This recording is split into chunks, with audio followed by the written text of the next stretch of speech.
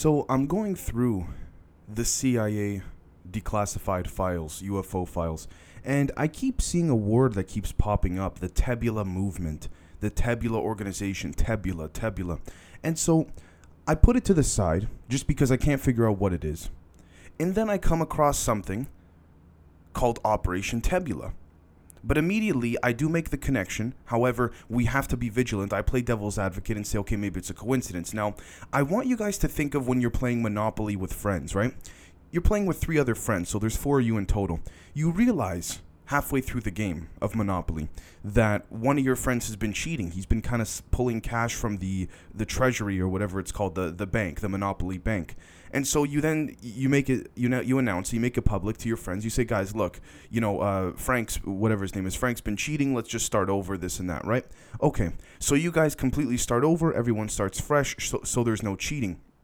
That is exactly what Operation Tebula is. Now, we have a lot to get into, and I'm really excited for this, so just bear with me. Now, before I do that very quickly, I just want to say that we have a handful of hoodies left. I'm just trying to clear them out because of COVID. We can't really get any more for now from our supplier, so we have a couple larges, a couple mediums, a couple smalls, and I think one extra large. If anyone's interested, let me know. Now, moving forward, let's take a look at what Project Tebula, or Operation Tebula, my apologies, is. And there's so much to connect here, it's ridiculous. Now, Operation Tebula is a sort of shadow government of both the United Nations and the Galactic Federation. And the reason for this is because they act as a sort of triangular synchronicital group that kind of keeps everything in balance. Now, whether or not this is for good or bad is not for me to say, but we're going to look into that. Now, the first thing I want to touch upon is something that the mainstream media has never, ever reported and still refuses to report. There's a couple articles from, I think, CBS, NBC, and CNN,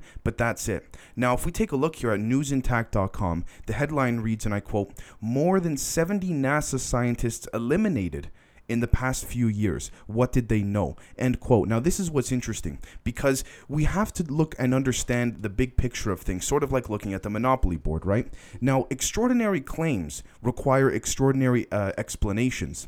But you see, when we look at the Galactic Federation, or the United Nations, if we will, we're going to see that there are certain E.B.E representatives that have very low level, and I say that with air quotes, low level positioning within the United Nations. Now, I don't think this is a coincidence by any stretch of the imagination. However, we have to take a look and just look at this article for a second and see what the context actually was. Now, and I quote, "NASA agent Alberto Behar lost his life in a plane accident in 2015 in Los Angeles. What is interesting is that within the past few years, there were more than 70 NASA scientists that lost their lives.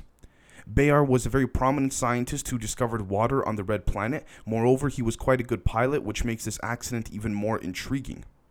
And for instance, Melissa Canuti, a doctor specialized in cancer, was found without life at her house. However, the most shocking case was that of Shane Truman in 2012, whose body was left alone in a morgue in Singapore." End quote. All of these NASA scientists are suddenly disappearing completely in the last handful of years. There was one instance, for example, I want to mention, where a NASA scientist was ruled by the FBI to have committed suicide in his own home. And how did he do it? They said 7 shots to the head with a nail gun. Now, I don't mean any disrespect to anyone who has any mental health problems. I know what it's like, so I do want to say I can relate to people who are contemplating suicide. I do want to say that. However, I say this very carefully, but I do have to say it. When you're suicidal, I don't think the first thing you think of in your mind is, yeah, let me reach for the nail gun. I mean, that's one of the worst things that you can probably choose to do. I mean, let's be honest with ourselves here, right? So anyways, that's just some of the NASA scientists that have ended up dead in very shady circumstances. And given their expertise, I mean, they were pretty good at what they did, so the way in which they died or quote-unquote killed themselves doesn't exactly add up per se. But notice how it happens in very small, remote counties in the U.S. or in places like Singapore, all around the world, where these deaths can be scattered and not really put together by the mainstream media through some type of investigative reporting. And even if that were to be the case, then they would just be told by their superiors or higher-ups, listen, let the story go, we're not covering this, right? It's as simple as that. Anyways, let's move on. The next thing we need to jump to is what SIN 25 is, or Expedition 25. Now, according to Wikipedia, Expedition 25 was the 25th long-duration mission to the International Space Station ISS. It began with the Soyuz TMA-18 undocking on 25th September 2010. End quote. I'm not going to read and explain more to you guys because I'm putting the picture up on the screen right now. If you look at the NASA website and you check Wikipedia, according to them, SIN 25 or Expedition 25 was an undocking mission to head to the International Space Station in the year 2010. This is not true. SIN 25 was NASA's 25th mission to the moon before they officially landed on the moon with Buzz Aldrin and Neil Armstrong. Now, I'm not trying to discredit Buzz Aldrin and Neil Armstrong. I have great respect for the astronauts that do these things, just like I have great respect for the scientists within their respective fields publicly. But again, there are things hidden from them. Now, maybe it could be that the post-lunar landing conference with Buzz Aldrin and Neil Armstrong was so shady and sketchy, and it was almost as if they were acting like they wanted to say something but they couldn't, maybe because it wasn't the first time they had been to the moon. Now, according to newsintel.com, and I quote, cities on the other side of the moon recorded on mission SIN 25, NASA's 25th secret assignment to the moon, end quote.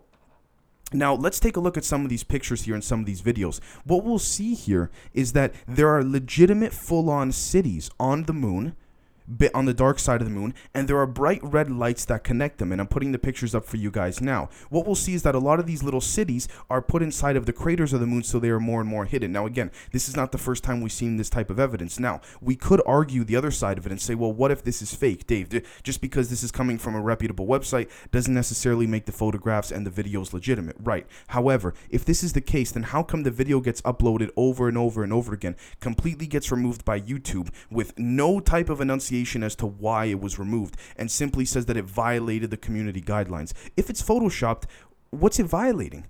Is that not the originator of the content creator's material? Right? And if that's his material, even if it was photoshopped, he's got a right to put it up. So again, I've looked into all of this. I looked at all the angles, and there's no specific explanation here.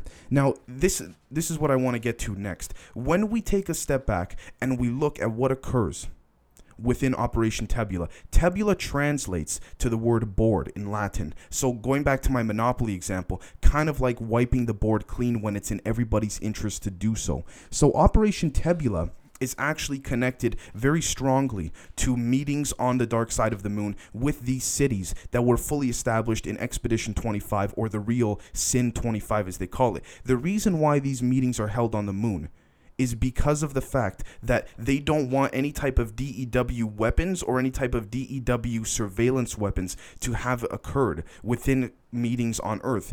And that can be applied to whether that is in Antarctica or whether that is in the deep underground military bases. There is always the susceptibility for these types of things. So meetings occur on the moon all the time. Again, going back to a prime example, why does NASA always cut out the live feed every time there seems to be some type of UFO or cigar-shaped UFO heading to the moon? Because the cigar-shaped UFOs are that of the original design of the Nordics that are working with the underground military base soldiers, human soldiers, that have provided this cigar-like tube as a transportation vessel for humans to head to the moon or wherever they like. Now you might say, Dave, where do they take off from? Well, if you watched a recent episode a couple weeks back, you'll see that I mentioned something called TWAO that was accidentally found on Google Maps, taken a screenshot of, and then blocked out later. But TWAO stands for Tall White Area of Operations. Why would it be blocked out if there was nothing to hide? Now this TWAO is in Indian Springs, Nevada, in the middle of nowhere, and it was before labeled on Google Earth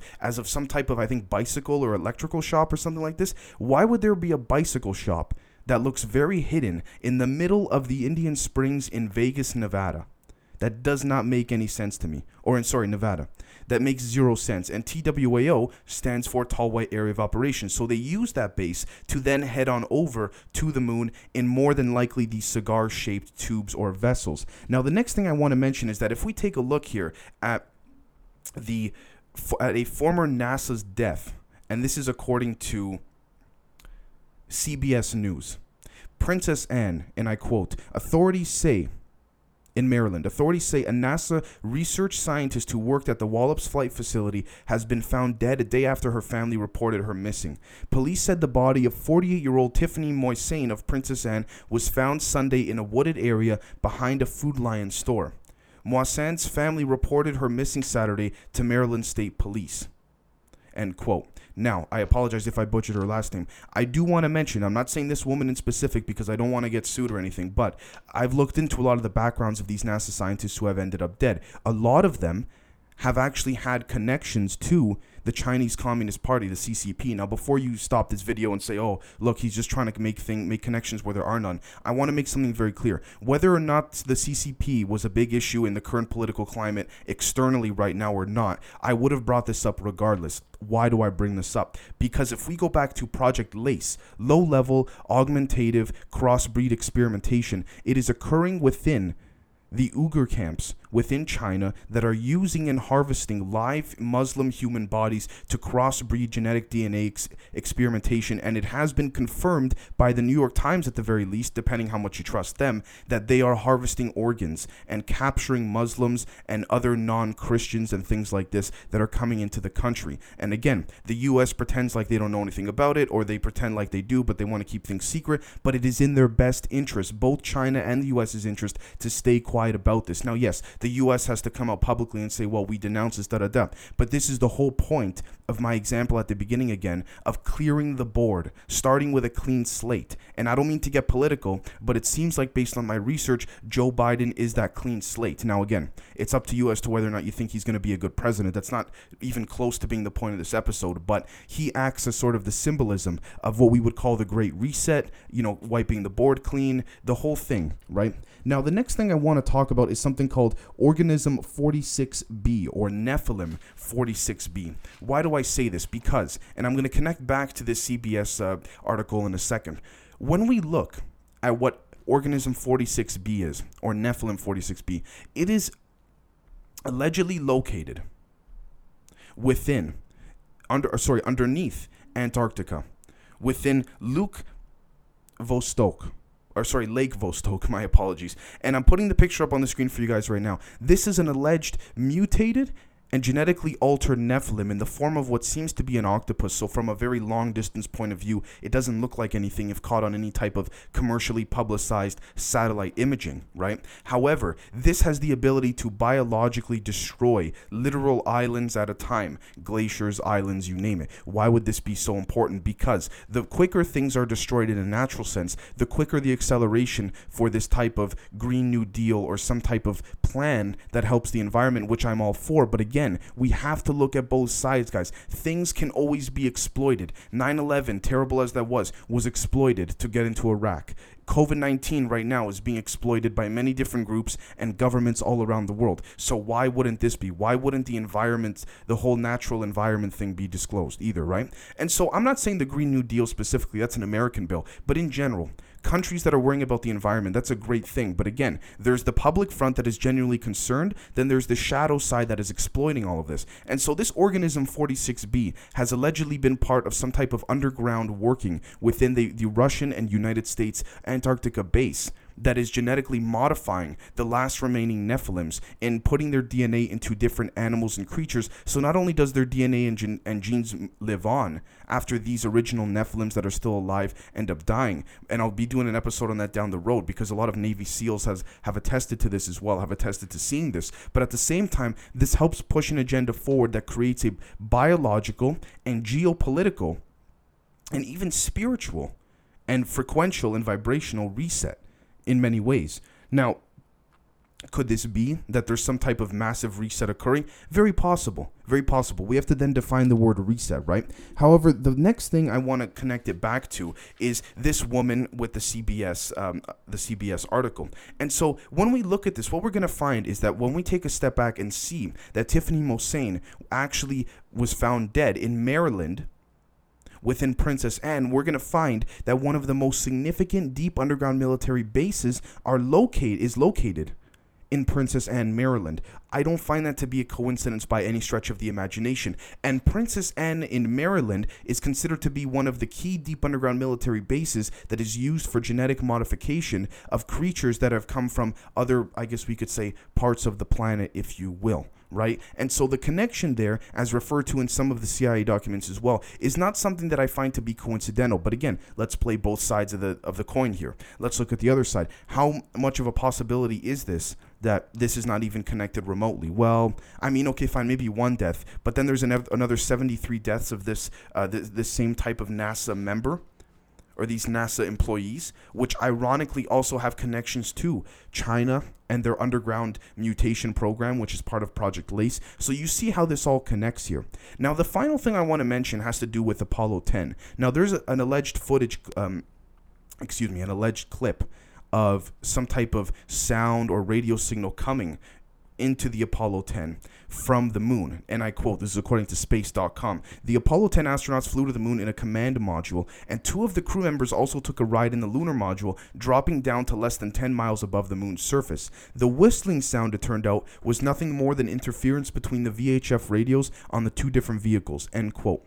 I find that very, very difficult to believe. To this day, it is very easy to come up with an excuse, but fine, let's go with that. Let's just say that's the case. Is that really the situation we're looking at when you get that close to the surface of the moon? Specifically, knowing that the Apollo 10 was landing on the dark side of the moon. Not to say that the entire dark side of the moon that we can't see is covered with some type of massive metropolitan city.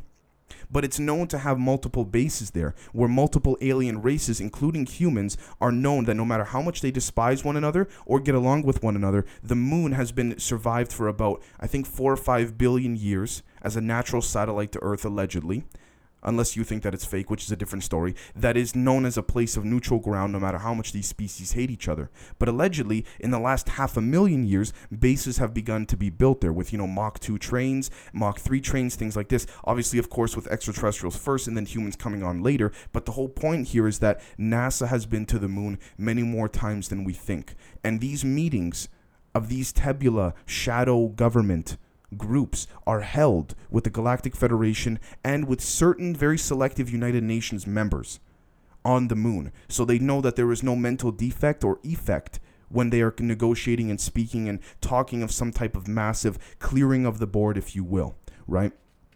So overall, what we have to look at here is understand that this is about a power balance. Whether or not that power balance is good or bad is not for me to decide. But I want you guys to take the connections made in this episode and really just take a full-on grasp of what you're seeing here and understand that this is something that must not be ignored. So let's do a quick recap. More than 70 NASA scientists, 73 or 74 in total, found dead, scattered all around the world, with very, very either the place in which they passed away or the way in which they passed away was very, very coincidental and ironic in many ways, and also a little bit hypocritical with respects to how things are done in terms of committing some type of suicidal action. So I think that's suspicious in and of itself. The next thing is SIN 25, NASA's real Expedition 25 to the moon, which was before the official public moon landing. All right. And then we have Organism 46B, my apologies, or Nephilim 46B as they call it, in Antarctica with Russian and United States and American soldiers and scientists breeding these things in order to create a biological issue and in an environmental standpoint. And then we also have many different things as well. Former NASA scientists, we have the Apollo 10 sound, and all of this circles back. And what I'm noticing is this is a small form of disclosure through the CIA, through multiple American agencies, that is trying to give us the hint for those of us that are willing to see the connections as they are. So let me know what you guys think. I was super excited to do this episode because there's just so much to connect, and we will catch you guys tomorrow. Cheers.